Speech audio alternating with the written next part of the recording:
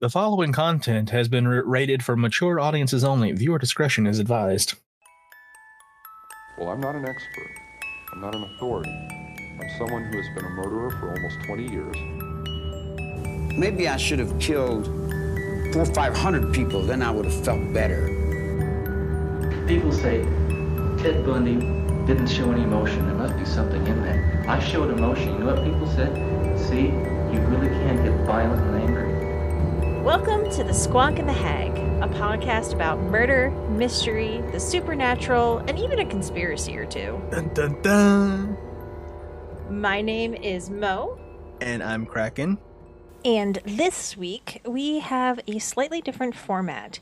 You heard Kraken in the introduction, but sadly, that was pre-recorded. This week, Kraken was out of town and unable to record. We tried to reschedule, and it just didn't work out. So for this episode, it is just me. However, hopefully, the story is interesting enough without the amazing and humorous commentary of my cohort. Today, I want to tell you about the Cleveland Torso Murderer.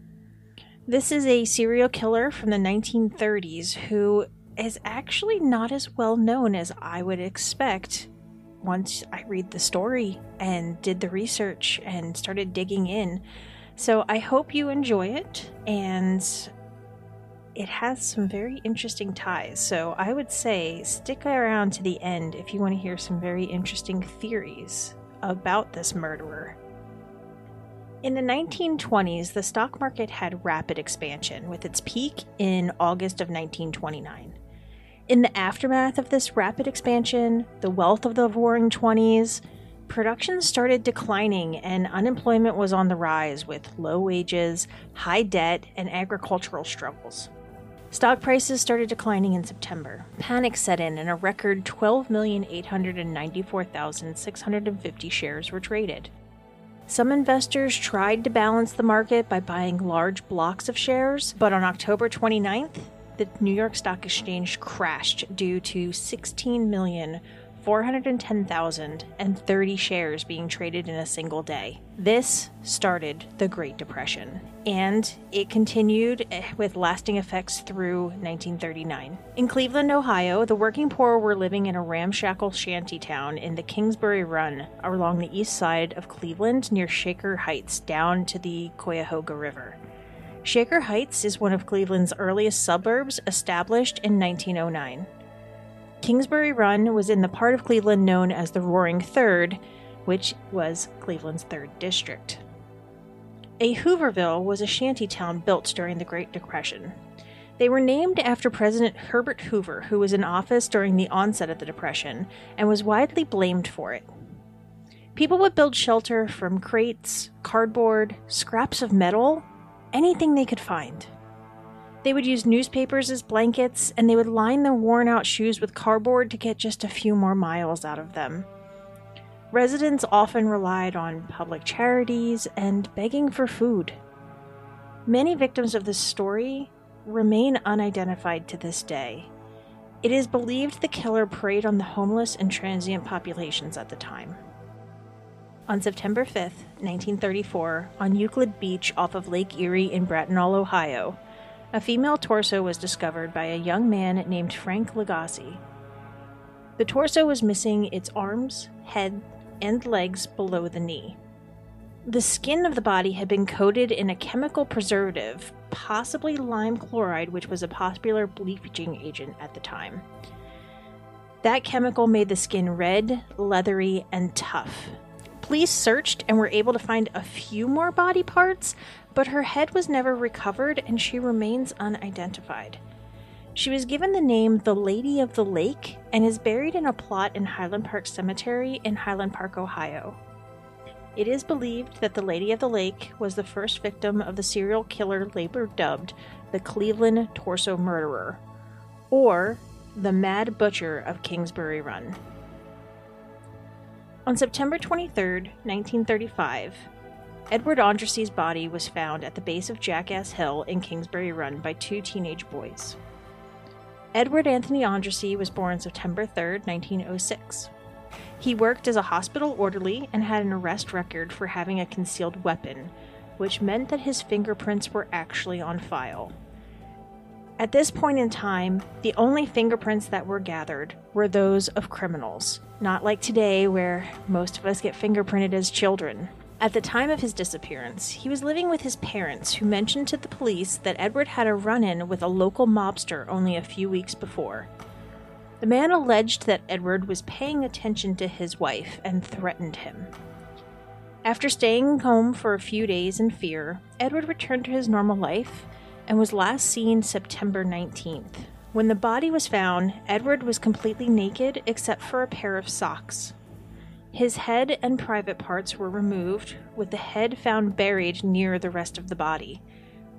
The body was both cleaned and completely drained of blood.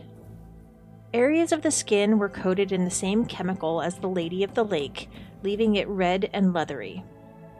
The coroner noted rope burns around the wrist, and the cause of death was ruled a combination of decapitation, hemorrhage, and shock, meaning that he was alive when his head was removed. It was estimated he had been deceased for 2 to 3 days, and the coroner also noted that the removed body parts were done skillfully by someone with an understanding of anatomy and butchery.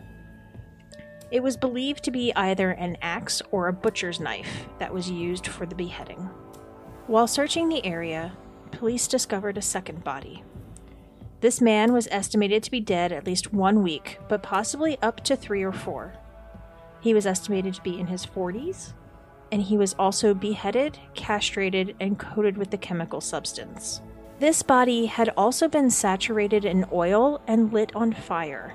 His head was found in the same shallow grave as Edward's, but the man was never identified. He is still known simply as John Doe No. 1 in the case. It would be 4 months before the killings started again.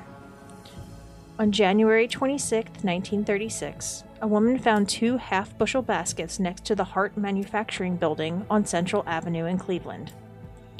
I had to look up the size of a half-bushel basket because I wasn't quite sure what that really meant.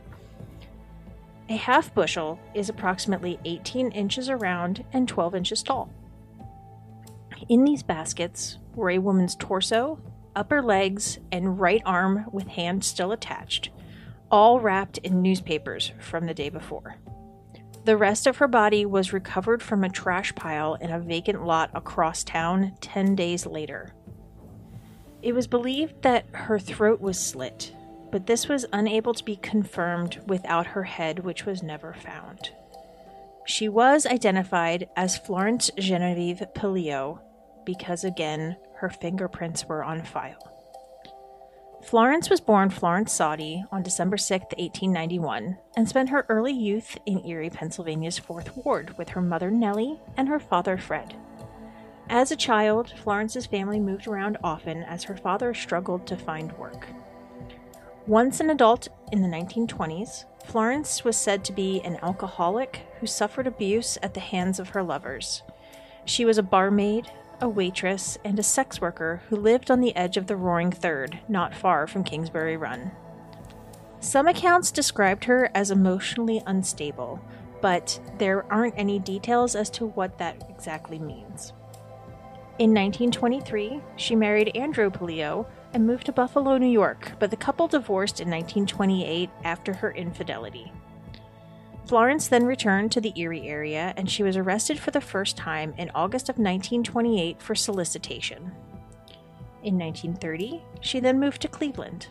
She was arrested again for solicitation in 1930 and, quote-unquote, renting a room for immoral purposes in 1931. In 1934, she was arrested for solicitation in Washington, D.C., but the authorities agreed to drop the charges if she immediately left D.C. and never returned. She was arrested one last time in 1935 for selling liquor. Due to her many arrests, police were able to identify her body. On June 5, 1936, the head of John Doe No. 2 was discovered by 2 boys near the East 55th Street Bridge. The head was wrapped in a pair of pants. The following day, the body was discovered naked in front of the Nickel Plate Railroad Police building across town. Like the other victims, he was beheaded, cleaned, and drained of blood, but there were no other mutilations or torture performed to this body. The coroner determined he had only been dead a few days when he was found. John Doe No. 2 became known as the Tattooed Man due to the 6 unique tattoos on his body, including a butterfly, the comic strip character Jiggs from Bringing Up Father, a cupid, the name Helen Paul over a white dove, crossed flags with the letters WCG, and an arrow through a heart. Investigators hoped the unique artwork would help to identify him, but they were unable to discover who he was, only able to estimate that his age was around 25 years old. The crossed flags with WCG could have indicated some sort of military attachment, but it turned to be a dead end for the police. Investigators did find various articles of clothing at the scene, including pants, a polo shirt, 2 additional shirts, a worn hat, underwear with the laundry mark for JD, a pair of worn shoes with laces tied together, and socks placed inside them. It is likely that some or all of this clothing could have been the victims. At the time, they didn't have the same technologies and methods that we have today. In order to help try to get some identification and public awareness of these unidentified bodies, they started casting their faces and creating masks that they could then take around to the public to see if anybody recognized these victims. This method was used throughout the entire case, and some of the masks are still on display in museums. On July 22, 1936, another body was found. Again, beheaded and drained of blood, it had been in the elements for an estimated 2 months, making it absolutely impossible to identify. His head was recovered, but they were unable to get fingerprints or facial recognition due to the state of decomposition. The body was discovered in the Big Creek area in the western part of Cleveland, making this the only West Side victim. A large pool of blood was also found in the area, leading investigators to conclude that the murder happened at the same location that the body was discovered. The body was naked, but a pile of clothing was found nearby, and due to the poor quality of the clothing, as well as the victim's long and unkempt hair, plus the proximity to a homeless camp, it is believed he was a hobo who rode in or out of the city by train. This murder did have some discrepancies compared to the others. The beheading was not done with the skill and precision of the others. It was performed on site, and it was in a different location. It is possible this murder was by someone who was simply using the torso murderer as a cover to commit their own crime. On September 10th, 1936, John Doe No. 4 was discovered in a creek in Kingsbury Run. A transient man was trying to hop the train when he saw a torso in the sewer. The torso was cut into 2 pieces, the head removed between the 3rd and 4th cervical vertebrae, and then a second split at the 3rd and 4th lumbar vertebrae. The victim's head, kidneys, and stomach were not found, and as with the other male victims, he was emasculated. The fire rescue squad dragged the creek, hoping to find the rest of the body. It was estimated he was dead approximately 2 days when the body was found. As the authorities began dragging the creek, a crowd of nearly 600 people gathered as a diver searched for more body parts. Again, the coroner noted the killer was familiar with human anatomy and stated that the head was removed in a single, bold, clean stroke. The search also turned up a gray felt hat from Lottie's Smart Shop in Bellevue, Ohio, which had possible blood spots on the top, and a blood-covered blue work shirt wrapped in a newspaper near where the body was found. Things were quiet again for a few months, but then on February 23, 1937, the top half of the body of Jane Doe No. 1 was found in the same location as the Lady of the Lake in 1935 on Euclid Beach. Estimated to be dead for 3 to 4 days, Jane Doe number 1 was disarticulated at the glenoid fossa, which is the socket of the shoulder joint, and then beheaded between the 7th cervical and 1st thoracic vertebrae. Both pleural cavities, which is the tissue surrounding the lungs, had considerable water and gravel within them.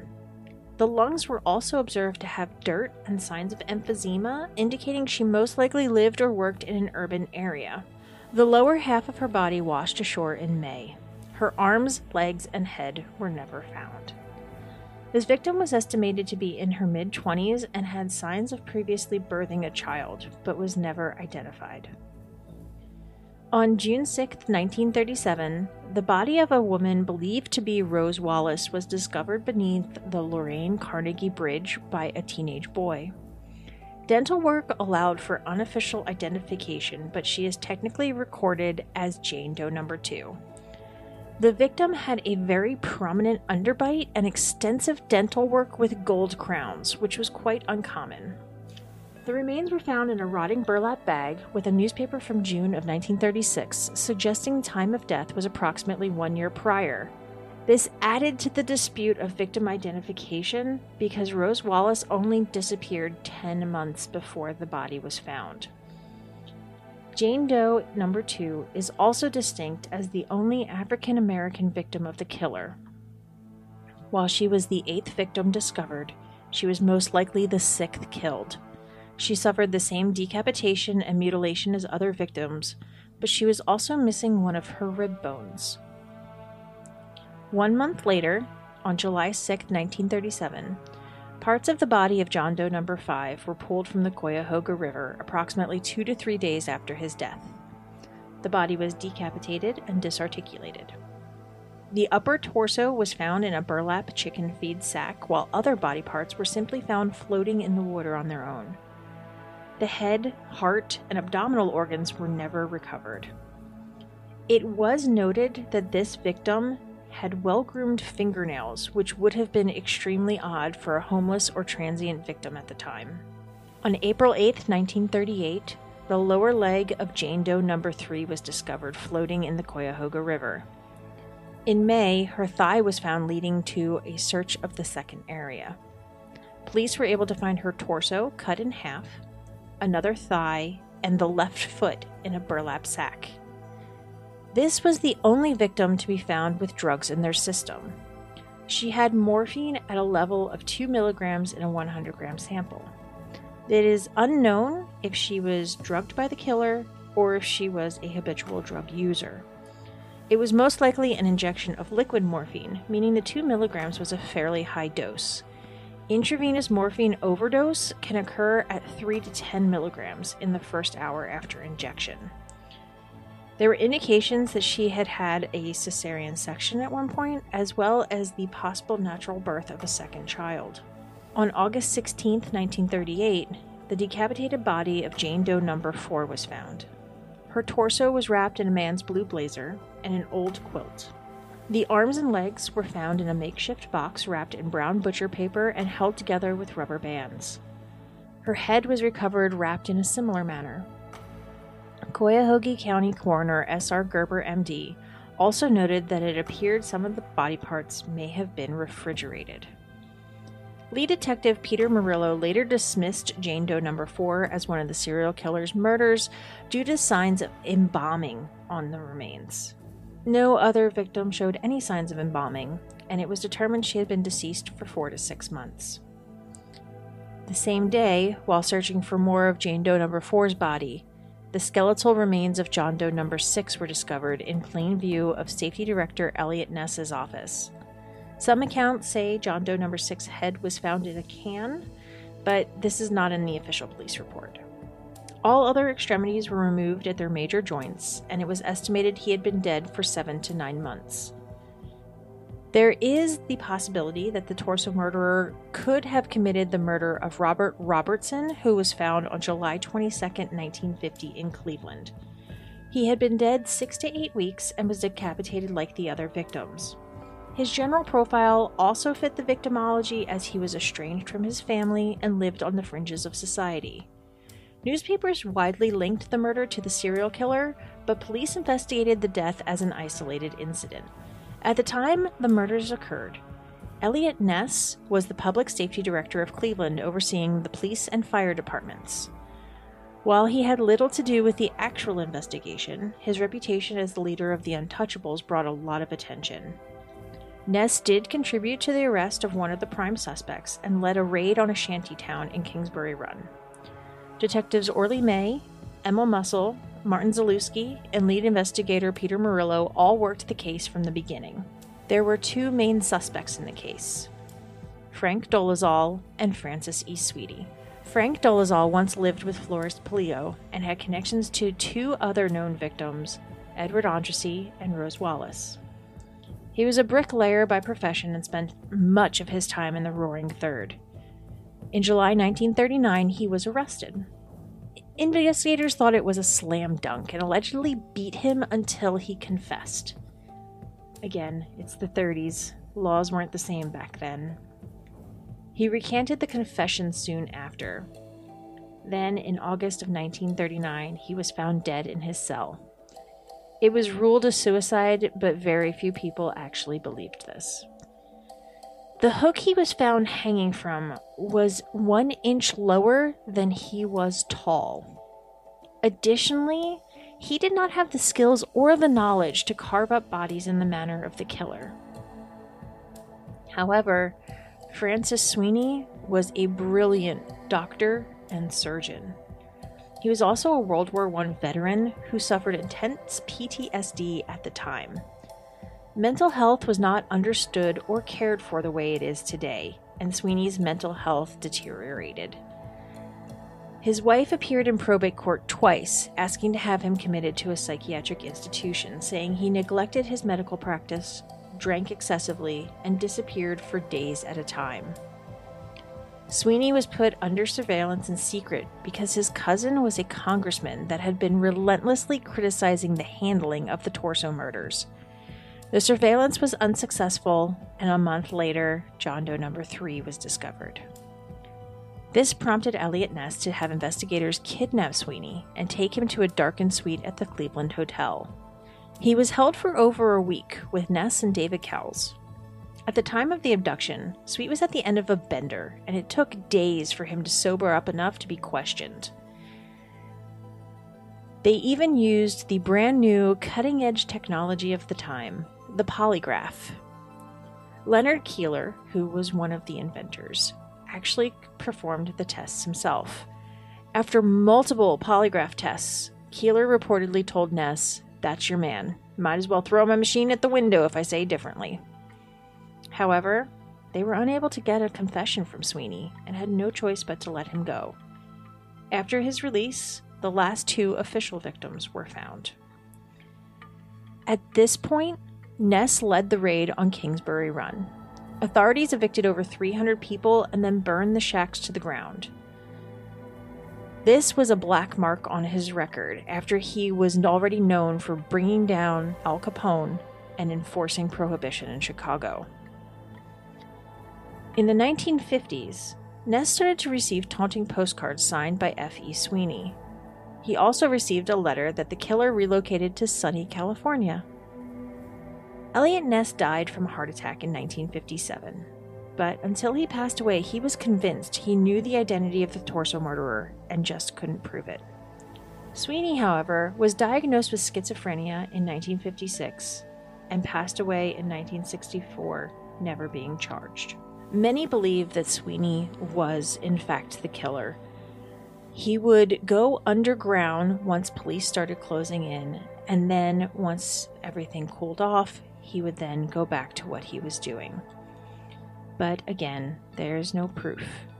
Hopefully, something like genetic genealogy can potentially help if any of the evidence is still around, but we still don't know. There are, however, some theories about a different suspect. Cleveland had very easy access to trains. Some believe the killer simply left town and turned up elsewhere, most notably Los Angeles, California. In the 1940s, LA was a sleepy movie town and a city for immigrants. The decade saw the construction of the Pasadena Freeway and LAX, as well as the founding of In-N-Out Burger. The world was reeling from World War II in the early 40s and then the aftermath for the rest of the decade. Elizabeth Short was an aspiring actress. She was said to be incredibly beautiful and charming. She grew up in Massachusetts. Her father disappeared when she was just 5 years old. His car was found abandoned near a lake, and it was assumed he committed suicide. However, years later, Elizabeth's mother received a letter of apology from him, and he was now living in California. When she was 15, Elizabeth had lung surgery for chronic bronchitis and severe asthma. The doctors suggested she relocate to a warmer climate. At 18, Elizabeth moved in with her father in Vallejo in Northern California. After a falling out, she then moved out in January of 1943. Later that year, in September, she moved to Santa Barbara, where she was arrested for underage drinking at a bar. She was sent back to her family in Massachusetts before moving to Florida with extended family members. While in Florida, Elizabeth met Major Matthew Gordon Jr., a decorated Air Force officer. While recovering in injuries of a plane crash in India, Matthew wrote a letter to Elizabeth proposing marriage. Unfortunately, Major Gordon passed away in a second plane crash on August 10, 1945, less than 1 week before the end of the war was declared. In 1946, Elizabeth relocated back to Los Angeles. She was working as a waitress as she aspired to be a film star. She was last seen at the Biltmore Hotel on January 9, 1947, to meet her sister visiting from Boston. On January 15, 1947, Betty Bersinger was taking her 3-year-old daughter for a walk and discovered the naked body of Elizabeth Short in a vacant lot in Leimert Park. Initially, Ms. Bersinger thought it was a shop mannequin because the body was so pale. Her body was severed at the waist, drained of blood, and washed. She had evidence of torture and rope burns indicating she had been tied up. These details are what led some theorists to believe the case was linked to the torso murderer. However, there are distinct differences in the cases, the largest being the lack of decapitation and the victimology. Elizabeth was not impoverished or transient, and she was killed in a more ritualistic manner. Elizabeth was determined to have been dead approximately 10 hours when she was found. The body was so rigorously cleaned that there were brush marks and burns on the skin. The corners of her mouth were slashed up to her ears, creating the effect known as a Glasgow smile. There were slices on her thighs and chest, some slicing away portions of flesh. Her lower body was posed 1 foot away from her upper body. She was also posed with her hands above her head, with elbows bent at right angles, and her legs spread apart. Nearby, police found a heel print near some tire tracks and a cement sack containing watery blood. The autopsy determined mutilation was performed after death. She had died from blows to the head. Due to her arrest in a former military base position, Elizabeth's fingerprints were on file, allowing her to be identified. The media nicknamed her the Black Dahlia, based off of her often wearing black clothing and a recent Hollywood film at the time called The Blue Dahlia. Over 500 people have confessed to this crime, but most believe, including his son, that George Hodel was the killer. Hodel was suspected but never formally charged. He was a medical doctor, and at least 8 witnesses claimed Hodel and Elizabeth Short had an intimate relationship. Police wiretapped his residence as part of an 18-man task force. On the tapes, he was recorded saying, "Supposing I did kill the Black Dahlia. They can't prove it now. They can't talk to my secretary anymore because she's dead. They thought there was something fishy? Anyway, now they may have figured it out. Killed her. Maybe I did kill my secretary." After Hodel's death in 1999, his son started investigating the case. Steve Hodel is a former LAPD homicide detective and has written several books. Both these cases are still technically unsolved, and there's a ton of information out there that you can do your own small investigation. So if you are interested, make sure you check out thesquonkandthehag.com, and we post our sources, our show notes, and as much information as we can to help you on your journey Thank you for listening, and next week Krakow will be back.